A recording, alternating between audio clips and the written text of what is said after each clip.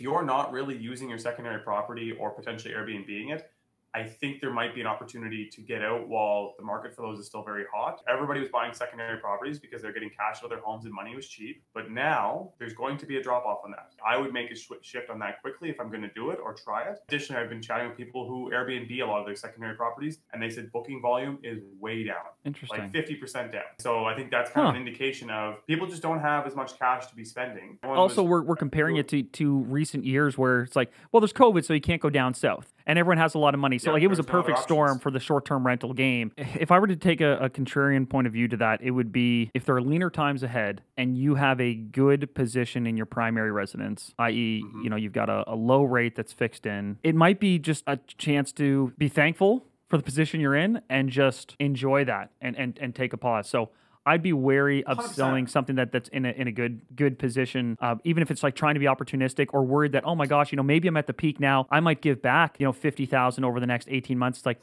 sure, but if the alternative is you change your living position and it's less advantageous, then it might not make sense. When I was broke, I had rich habits. When I was broke, I had rich habits. Oh, looking good, looking snazzy there, buddy. Cool racing hat there, bud. Yeah, you know why I wore the racing hat? Because you were just at were you at the F1 in Montreal? I went to the F1 in Montreal. I didn't actually go to the race. I just went to qualifying. I was going to say, I didn't see you in the, Max Verstappen? Did I say that right? Yeah. Who cares? Yeah. But, man, couple things. Like, first of all, if you haven't been and you're an F1 fan, like, you got to go. It's crazy. Like, in Montreal, you have to all come across this like bridge to get on the island where the track is. Yeah. And just as you're like coming up, there's like a straight stretch of the track right that abuts the main entrance, and so there's just like, boom, like I don't know how to explain how fast they're. Like it's not like it's like going by. It's like, that's like crazy. You can't even begin to see them. Like it's craziness. This is actually like, we should do you on the grounds. We should do a plug here. What's the BNV show? F1 Casuals. Yeah, there's another podcast if you guys are in F1. Not really, but yeah, true. Boys are on there. Yeah, I remember they had some sort of race here in Halifax years and years ago when I was a little kid. And it was kind of cool because they ripped down by like the willow tree in the Commons. And I remember I was on like Citadel Hill or the Wanderers. I can't remember where I was as a little kid watching it. But we were at like a turn where it was kind of slow or whatever. My dad was in a pit crew once too. That's neat. That was super cool. Anyways, it was unbelievable pulling up. I don't actually really follow it that much. But the other thing that was a little crazy is so we went to qualifying. It's piss pouring rain. So you're just sitting there in your ponchos. Everyone's sitting there in their ponchos and it's just downpouring. But the crazy part to me was if you guys have been to Montreal, the whole track is like 100,000 people funnel out through like one exit. And then they have to get onto a subway line. Like everybody gets onto the same subway line. Sounds terrible. So you literally spend like 2 hours just grinding your way through the mud up to this hot, steamy subway line, and then they just jam you in. Like I don't know how that they haven't come up with a better solution for that yet.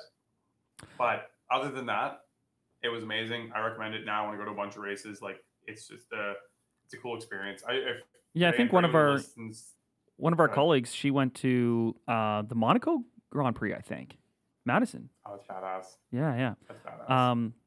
Yeah, super cool. Yeah, I mean, this is the Master Keys podcast. Chandler, Neil, thanks as always for listening, guys. We talk about real estate, wealth creation, all the cool stuff, anything that's going on in the world that we think is relevant to what may be going on in your world. So appreciate your support. If you get anything of value. Cool guy with his race hat there. Listen, I have a question for you. Speaking of Montreal, someone on my Instagram just did, the big public announcement. I'm leaving this town.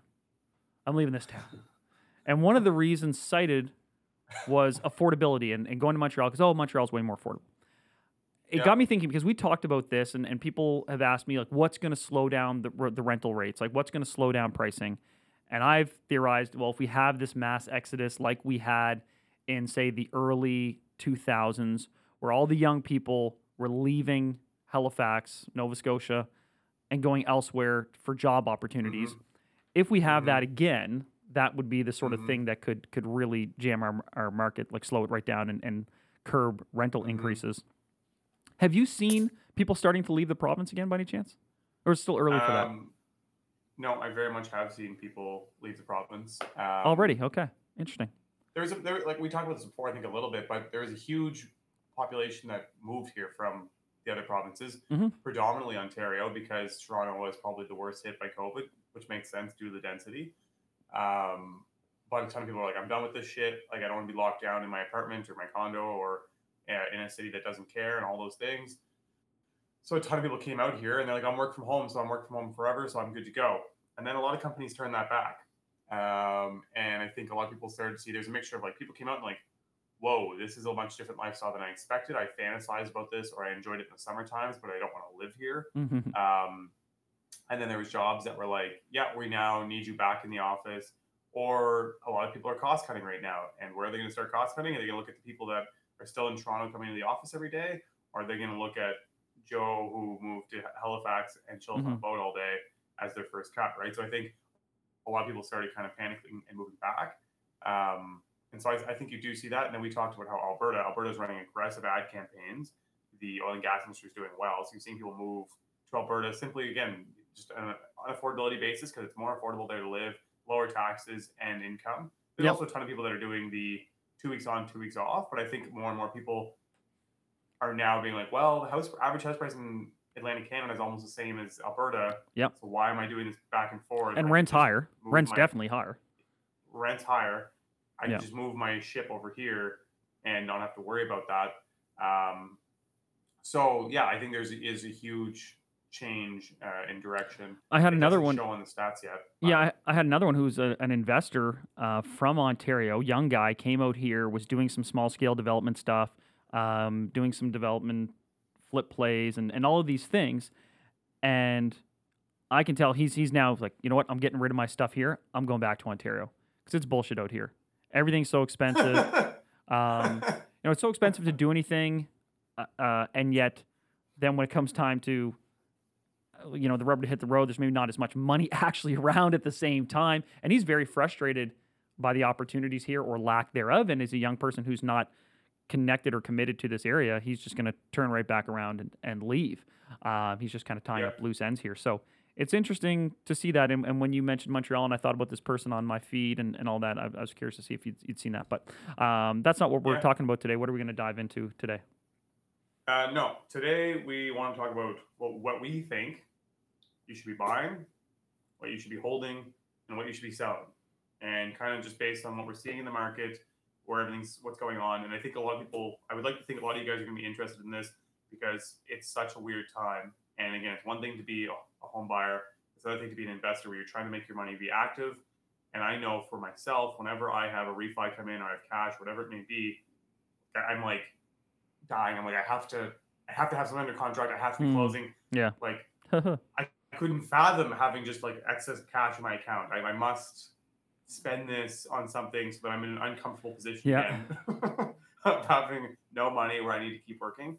And so I have a couple here written down. Maybe I'll throw things at you and kind of get your take on what you think. Where do you want to start? Buy, hold, or sell? Start with buy, our favorite. Okay. We're going to start with what to buy because I think that's also probably one of the hardest ones to make a guesstimate on right now, simply because where the hell is the market going? I'm going to give you everything that I have and what my thought was, and then maybe we'll get you to break them down one by one. But first, I said buy development land. And the reason I say buy development land for two main reasons. I think that there are a lot of opportunities coming to play because even you see large companies, big developers, they're selling off parcels that they don't necessarily see being built for an extended period of time. And because they need cash. Because a ton of people are in projects right now and where rates have run, they're like, oh shit, the bank's like, you need to come up with $2 million, $5 million to finish this project.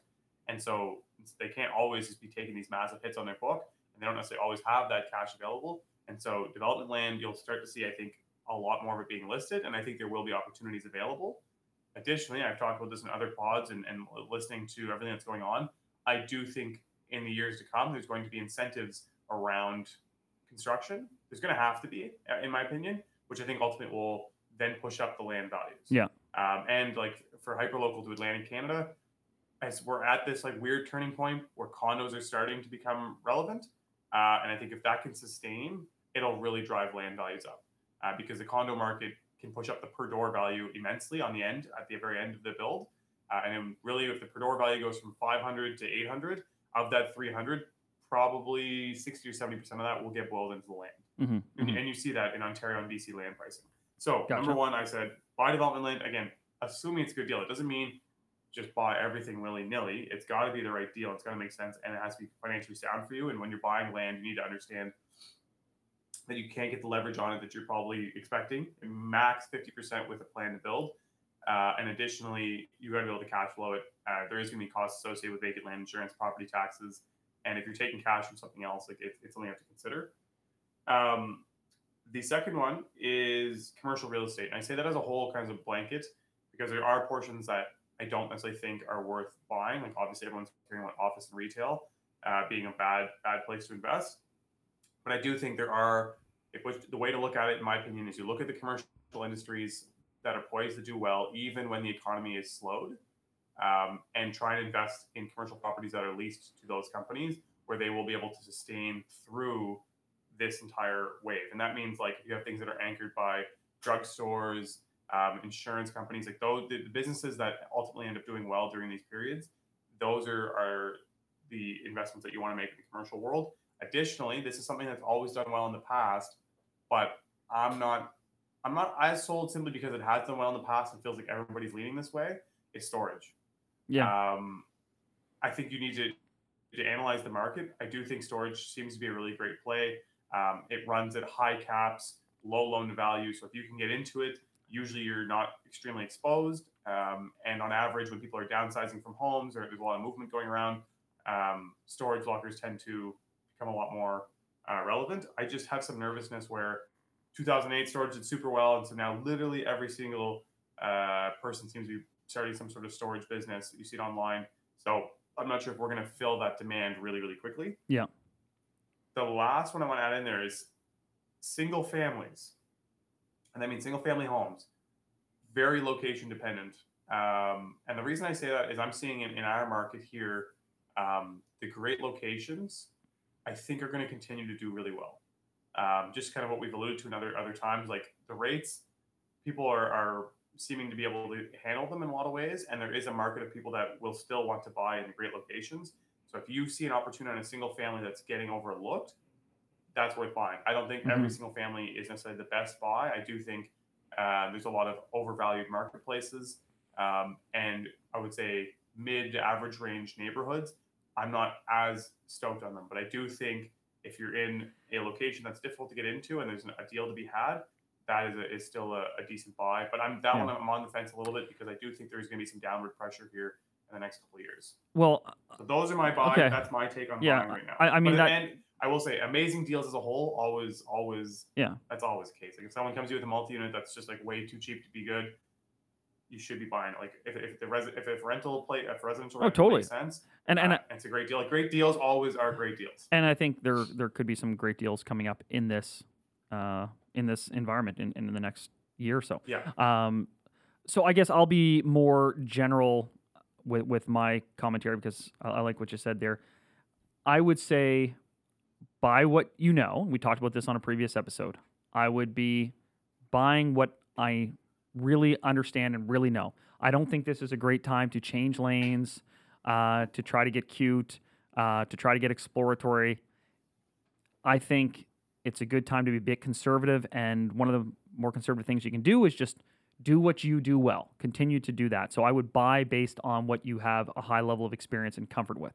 The other thing I would look at strongly is buy based on cash. And what I mean by that is buy plays that you'll have a really good cash position either on the purchase itself, like where you have high equity from day one because you're able to put a lot of cash down, or a situation where the cash on cash return is immediately good from day one, or there is a cash coming back to you in some form, and I mean at a high level of comfort on a end value refi position. Right? I think you just need to feel really good about your cash positioning in the property month to month and in a finite timeline at the end. I think that's huge right now because cash and liquidity are going to be big, not only for taking advantage of these opportunities that we do think are coming, but also just to protect yourself, to weather the storm until those opportunities come around and until you can get positive on all these things. So that would be my buying take. What about... okay. You want to go straight to hold? Let's go sell. Or sell? Let's go sell. Okay, let's go to sell. Okay, well, I'll start then on the selling side. And I'm gonna focus on single families to begin with because I'm in this weird back and forth in my head where I think, again, on the buy side, single families make sense. But on the sell side, it makes sense too. Classic realtor. Great time to sell, great time to buy. What a realtor. You should basically always be doing transactions with us. No, but so no, seriously, like I want to really hone in on that. So buying single families, it's nuanced. Like it's got to be great locations. Yeah. I'm seeing, again, for the Halifax market, I'm seeing like houses now in North End. There's multiple homes now over $2 million. And I do suspect that neighborhood's going to get to that place where you see a ton of rehabbed homes that are 7 figures. Yeah. And so if there's opportunities to buy there, I don't think that those will get any better. Like I see houses, little houses popping up around $500,000. And I'm like, you may never get in here again because the second one of these $2 million houses sells, that piece of land that it sits on is immediately worth $500,000 to $800,000. So you're now getting in for less than that. Hey, not to put you on the hot seat, but you and I are working on a land deal in, honestly, easily one of the best locations in the city, and it's a phenomenal opportunity for your buyers to execute on. I know we can't talk about that too much on air, but that's the sort of location that, oh my God, you know, there's a really big swing right now in the city because there's so many things trading for north of $1 million now, and yet there's still this availability of homes and opportunities between 650 and 850, which tend to be the most hardest hit section of the market here locally. And I'm looking at like, oh my God, you could take these $650,000 to $800,000 homes, and you could spend $350 on them, and honestly, you've got a $1.5 million home there. Like that, because routinely homes are selling for $1.5 million. And in fact, there's even a shortage of homes at $1.5 million. There's a bunch that are kind of like around 1.1, 1.2. Like, yeah, that's okay. And there's a bunch at $2 million. Like if you had a phenomenal home right now in the right location of Halifax for $1.5 million, people would gobble it up. Anyway, we're getting sidetracked here. What are you selling? Let's focus on back to selling. So on focusing on the single family side first, I think you need to be able to look at your market and be like, okay, am I in an overinflated marketplace that did really well because the market was exploding? And to me, those are, I think, kind of suburban sprawl neighborhoods that sit on the outskirts of whatever city you're in. I think a lot of those neighborhoods were trading at super high valuations, and they came up really, really fast. Like people were buying them, let's say a brand new build for $600,000-$700,000, then they're worth 1.2. Those marketplaces, for 2 reasons to me. First of all, location isn't necessarily amazing. It's good, and like they're not bad neighborhoods. But when you look at the differential between kind of what they're up against, I think there's an opportunity maybe to downsize or move closer into town. I think, again, being closer is important. So I think those neighborhoods are slightly overvalued because of that, or slightly inflated because of that during like the COVID times. Additionally, I think they were inflated because those neighborhoods I find are usually 2 working individuals buying a home. Mm-hmm. And so you would look at it where 2 people with decent jobs were getting qualified at super low rates, which allowed those prices to get super inflated. Now, the same buyer that's going to buy that house is that same person. It's likely going to be 2 employed individuals. They're not going to get qualified. They're just not. The rate's up 400 points. They're going to get qualified for a lot less. And so I think it's going to put downward pressure on a lot of those neighborhoods. So on the single family side, I think if you're considering, like, hey, I want to move into town or I want to change where I'm at, I think those kind of overinflated neighborhoods, the ones that saw these massive, massive gains, I think are something to consider potentially if you have the option of getting out of. And I might be wrong. Like those might continue to run, but to me, I just can't see it when there's options throughout town, and as there's downward pressure across the board, there's going to be deals popping up in places that are going to suck the buyers out from the outskirts, and they're going to bring them inwards because there's going to be deals within the inner core. So that's my residential one. The second portion of that is secondary properties. If you're not really using your secondary property or potentially Airbnb-ing it, I think there might be an opportunity to get out while the market for those is still very hot. Not very hot, but I'd still say decently hot. they went ballistic. Everybody was buying secondary properties because they're getting cash out of their homes and money was cheap. So they did very, very well. But now there's going to be a drop off on that. That's going to be one of the first ones to drop off. And so to me, it's like I would make a shift on that quickly if I'm going to do it or try it. Additionally, I've been chatting with people who Airbnb a lot of their secondary properties, and they said booking volume is way down, Interesting. like 50% down. Really? And so I think that's kind of an indication of people just don't have as much cash to be spending, right? Like, and the market was just all roses. So everyone. Well, just also we're comparing it to recent years where it's like, well, there's COVID, so you can't go down south, and everyone has a lot of money. So like it was a perfect storm for the short-term rental game. Like it was a perfect scenario if you had a short-term rental over the last couple of years. Yeah. Yeah. So that might change as time goes on here, but to me, I don't know that it is. I think, like you said, it's no longer COVID. There's no rules when you're in town, and there's opportunities to travel other places in the world. But I think as a whole, the travel industry is going to slow. Right? People are looking for cheaper alternatives. Cruises are doing really well because they're a much cheaper alternative, right? And so that same mindset, I think, if you have a secondary property that you're like on the fence about, this might be an opportunity to get out of it while you can still make some money, because I think that market's going to slow heavily in the next couple of years. I'll speak, from the selling perspective. I think if I were to take a contrarian point of view to that, it would be if there are leaner times ahead and you have a good position in your primary residence, i.e., you've got a low rate that's fixed in, you've got some captured appreciation there. It might be just a chance to like be thankful for the position you're in and just enjoy that and take a pause. So I'd be wary of 100%. selling something that's in a good position, even if it's like trying to be opportunistic or worried that, oh my gosh, maybe I'm at the peak now. I might give back, $50,000 over the next 18 months. It's like, sure, but if the alternative is you change your living position and it's less advantageous, then it might not make sense. I'm saying this more from an investment perspective. Yeah. I don't mean at all to be taking your personal home and selling it and then renting for a year in the assumption that you're going to get back in at a cheaper price point. Yeah. I think that's just a bad game to play. It's the same thing when you're investing in stocks. Don't try and time the tops and the bottoms. Like it's the same thing with housing. I don't think that's the play, but I do think if you're an investor or you have multiple properties, or you're already like 90% of the way to being like, I kind of want out of this neighborhood, or I kind of want to live somewhere else, or whatever it may be. I think there's a potential for an option to make the switch. Yeah. And what you said with losing the gains, that's 100% right. Like people need to change that mindset, because your house was only worth 600 last year, 2 years ago, and now it's worth 900. So to go back to 800 or 850, really none of it was realized, right? So it's like it's still way ahead of where it was before. So don't be upset by that. I don't think. Yeah. In terms of what to sell, like I know that, I'm preparing a property for sale currently, and I've got a few clients who are looking at their overall portfolio. Like, well, gosh, and I have this situation like, I've got 12 units, I've got 15 units, I've got 6s, I've got 8s, I've got an 18. Like I've got stuff, but then I also have the duplex, the house, this little thing, that little thing, and it is sort of looking at, well, those properties have a fair bit of maintenance.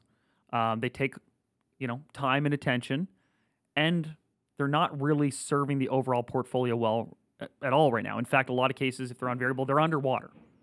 And if they're in good locations, and if they still satisfy potentially like an owner-occupied situation where an owner-occupied buyer is still willing to pay top of the market, maybe those are an opportunistic sale as well, because you can't flip these small multi-unit products to investors right now because the numbers don't make sense, right? Like you can't sell a duplex. It's even hard to sell a triplex to an investor right now because chances are the numbers don't make sense, right? It's hard. Owner-occupied. Yeah.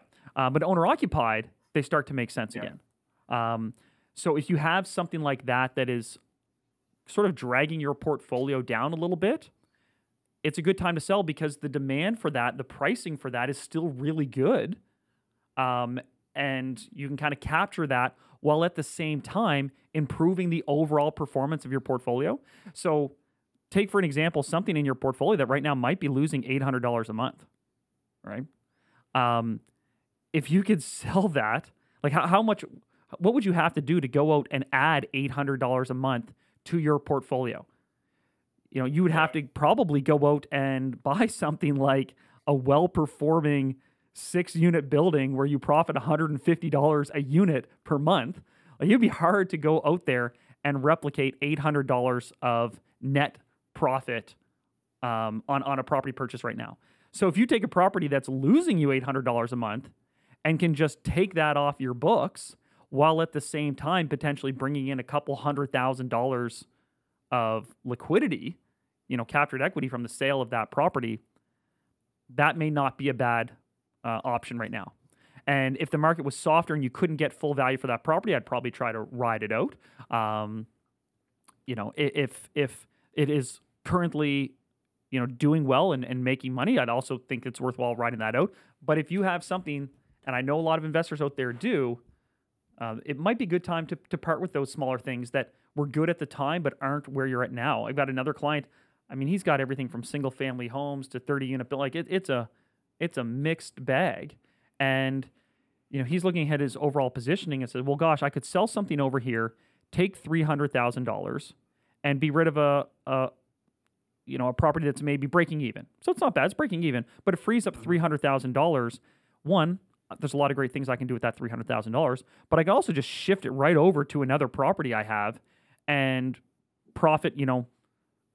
Probably return, like, what would the interest savings be on $300,000 right now? $1,800 a month, right? Yeah. So you get rid of a liability, which is the debt, and you increase your profit by $1,800 a month. Like, that's not too bad, right? No. You're taking on less liability. You're bringing in more money. Isn't that kind of what this is all about? So again, you can only do that with certain properties. It has to be stuff that still appeals to, I think, the owner-occupied, buyer sentiment market. And it only makes sense to do it if it's an underperforming asset, or you can take that equity and move it to make another property better performing. And this kind of transitions us over into the whole department. No, not yet. I want to go back to that for a sec. So to your point, I think the mindset I think that's worth considering is capital appreciation. I think capital appreciation is going to be reduced, right? Like, I think we can all agree that if you're expecting a ton of price lift, it might not be worth holding on to it. And so, to what you're saying, because you're thinking you're not going to see that as much in the future. No, and it doesn't make sense that you would for the next little while. I think capital appreciation is being reduced. So if you own property that you only make money on capital appreciation, it's not making those monthlies, it might be a worthwhile consideration to flip it off. Another big segment that we're not thinking about because we don't see it as much locally to us, but it's condos, right? Like, we've talked about how 80% of condos in Toronto, the owners, investment condos in Toronto, run the negative. And basically they're all okay doing that because they're expecting some sort of capital appreciation. Yeah. But now when you have interest rate pressure and there's actual inventory on the market, you're not going to see that, right? So it might be prudent, if you can, to make a shift in advance, take out your cash, like you're saying, remove that negative balance on a monthly basis and get rid of that interest cost, and then allocate that money to go somewhere else, or to prep yourself towards buying a better deal in the years to come. Yeah. Right. And so I think that's my last thing on the residential side. I think condos are something that is heavily predicated on capital appreciation, and basically the biggest fighter of that is interest rates. And we are in a high interest rate market relative to where we were, with very high debt ratios. So last thing on residential, I would definitely consider selling condos if it's not something that's like you'll never get again, or something that you really, really need in your life. On the commercial side, for selling, I mean, everyone's office is everyone's screaming it, sell your office, sell your office. It's hard to say. I mean, if you can float it, I mean, that's great. But I think a lot of people are selling their office because there's not an option to float it, and making residential conversions is super, super expensive. So I think we'll see it here as a good portion of commercial debt matures in the next 2 years in Canada and the US. You'll see a lot of office space come up. Additionally, retail to me seems concerning. Just when you think if the economy is slowed, people are going to spend less money. There's going to be a lot of stores, if they're small, that might go out of business or reduce their footprint. And there's like the online shift that really did take over. I think that's going to continue, especially now as you see there's more tech going towards online shopping, like this AR headset from Apple. Like, those are going to change the market and continue to put pressure towards online shopping and less in-person shopping. So to me, retail, unless it's anchored by certain types of stores, it doesn't make a ton of sense. Even groceries now, like most of the largest grocery chains, are putting in a ton of work into automating and just shipping all your groceries to your house, right? And I think that's going to start to make more and more sense. So to me, selling residential property that is not in a great location, potentially overinflated, or you're banking on capital appreciation is a good time. Like Chandler mentioned, if it's not making money for you on a monthly basis and doesn't really have a greater play, there might be an option to get it sold out and someone else who's owner occupied and can get their hands dirty in that property. It makes a lot more sense. Don't be afraid to be like, well, I'm going to sell it for 500, and it's going to be worth 7 once I get in there and do all this stuff. And you're like, yeah, well, there's always going to be someone that's going to make a bit of money off it. Like, you need to look at where you're at and see if it aligns with your goals. But anyways, moving into the hold market. Mm-hmm. And this is kind of funny. On every single line, I have single families with a question mark. Oh my god! And it's a question mark asterisk. This guy. It's like, well, I touched on that a little bit because I think the hold mentality with the single family stuff is, my gosh, don't rock the boat. Like, if you think you're potentially compromised, don't rock the boat. Right? Ride it out. And if you love a neighborhood, and like there's a bunch of asterisks to that. That's like it's very specific. And exactly, ride it out. Things go up and down at the end of the day. If you're in a comfortable position, you can float your mortgage, and you don't see yourself being able to get back into that neighborhood. Additionally, really good neighborhoods are really not going to get that negatively impacted. No. Like, there's a lot of people who are putting a lot of big down payments in good neighborhoods, and that'll just hold on to it because they know it's a good neighborhood. So just consider that if you're in a good location and somewhere you want to be for an extended period of time, selling right now, there might be a chance there's an opportunity, but there's also a strong chance that there may never be another good opportunity to get in. Residential rentals. So res rentals, I think, are worth holding on to right now, assuming that you're able to get them in a decent mortgage setup where you can cash flow and you can kind of keep making your annual increases. Also, projecting out the upcoming maintenance, right? So you need to take a building and be like, okay, let me look at this next 20 years. These are okay, in 10 years I have a roof. In 6 years I have a furnace. Go through all those and actually make sense and bring it all back and see, okay, hold up, am I actually going to make any money once I pay for all of those things? And assume limited capital appreciation. And the reason I say that is not just because interest rates, it's because rent caps across the board in Canada. At the end of the day, once the rent caps go in, residential rentals, the only other time you're going to see actual capital appreciation is if the land underneath it is zoned or allows you to build something way more. Otherwise, when you're looking at a 10-unit building, if it's sitting on a lot that probably got down zoned, like there's a lot of that where you see buildings that got built in areas that ultimately got down zoned, and it's only ever going to be a 10-unit. If it gets torn down, it's going to turn into a fourplex. You got to project all of your numbers and see that it actually makes sense and assume rates that are probably similar to now. Maybe a little bit less, but assume an average rate of maybe 4 or 5%, and run your numbers. And if that works well and you see nice income coming from that and an opportunity to get a little bit of appreciation over time that you force through the rent increases, I think those are worth holding on to. Back to what Chandler said, if you're not making money or there isn't really a play there, it might be worth looking at offloading that and giving it to someone who's more interested in getting their hands dirty or is making an investment for an alternative reason. Maybe they own property around it or they see something that you don't. I think that one's good. And then warehousing. I'm going to mention on the commercial side, I think warehousing is a worthwhile hold. The industrial industries in Canada are doing very well, and I think they're going to continue to do very well with the amount of construction taking place and that the amount that's still going to come. Yes, we're talking about slowdowns in certain cities, and so I don't maybe not buy warehousing in overinflated markets. That's the same concept, but as a whole, I think the warehousing market will do well simply where everything goes online. It's the same idea as storage. There's a lot of new businesses that are constantly evolving that need that space, and I think just when you see population growth, with that comes a requirement for space to run businesses and to store stuff. And so I think warehousing is a good place. And I think a lot of the people that go out of the retail spaces, like a lot of their businesses are actually taking on more warehousing space at the same time, right? So I think those are kind of my whole things. Yeah, I'll just focus on the multi-unit stuff because by contrast to the small scale underperforming things that appeal to, owner-occupied situations, I think it's an opportunistic time to look at selling those. I think the true purpose-built multi-unit commercial, i.e. 6 units and above, that's the stuff that you want to hold onto. Those are the anchors of a portfolio, assuming you've done a halfway decent job of getting them run properly. Those are the core assets, right? If you're looking at what you're aiming to do, what you're trying to do, building your little piece of the pie, isn't that kind of what we all want? It is true purpose-built multi-units because your exposure is actually far less than the small, janky 1 and 2 units and 3 units. Purpose-built larger things are so much easier to manage.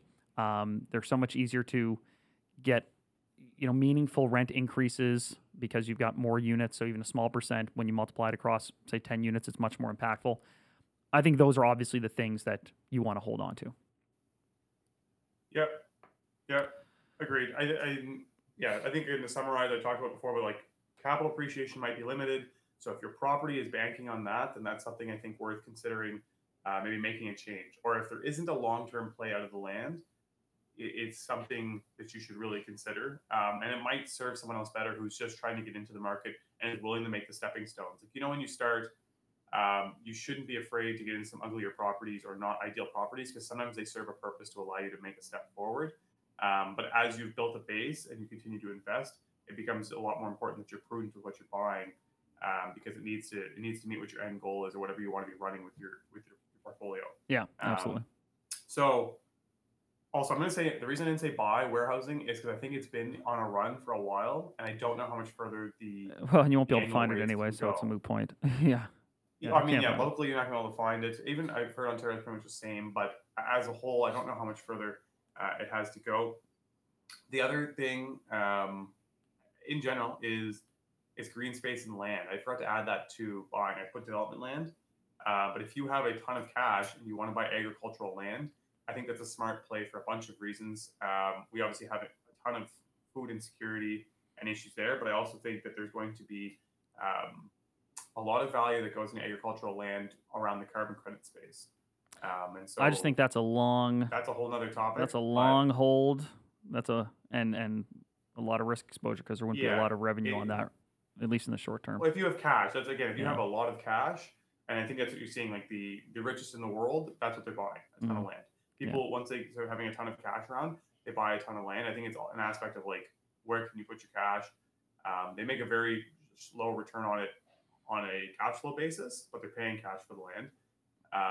But I think you're banking on some high potential appreciation, because I think food prices will continue to increase. I also think carbon credit values are going to increase a lot, which there is going to be some major offsets from farmland that I think will ultimately result in farmland having a massive run up. Probably, I don't know how soon, it could be 2025, but I think it'll probably be 2030. But again, that's for a whole different market. So cool. Buy good properties, effectively. Buy amazing deals and well-located properties. I think there will be blood in the water in the next couple of years, so keep an eye out for those. Hold on to your properties that are in good locations, have good baseline numbers, and are in demand right now. I think selling properties that potentially were really, really hot in the last couple of years, maybe got a bit overinflated, like secondary properties outside of town, if they're not on coveted lakes or whatever it may be, that's a great time to get rid of them. Houses within the city that are in areas that exploded during COVID, but maybe still have some of the issues that they had prior to their build outs. Office space, if you have it, retail, if you have it, I think it's a good time. Not a good time to offload it, but it might be potentially, I don't think it's going to get any better for a couple of years. So if you need to get rid of it, or if it's dragging you down, get rid of it. If it's improving your overall portfolio, if it's addition by subtraction kind of deal. Yeah. And if you're buying storage, I mean, I'd be curious to see how it goes. I'm super interested to see if storage ends up being what everyone expected, just again, because it seems like the thing from 2008. So everybody's doing it right now, but maybe that's just how I feel with my social media following. I know, 100%. Sure some of you guys follow Investor Go Brit, and she's storage. Interesting. Cool. All right. Well, thanks so much for listening. As always, guys, if you found something of value here, please share it, repost it, comment below. Thanks.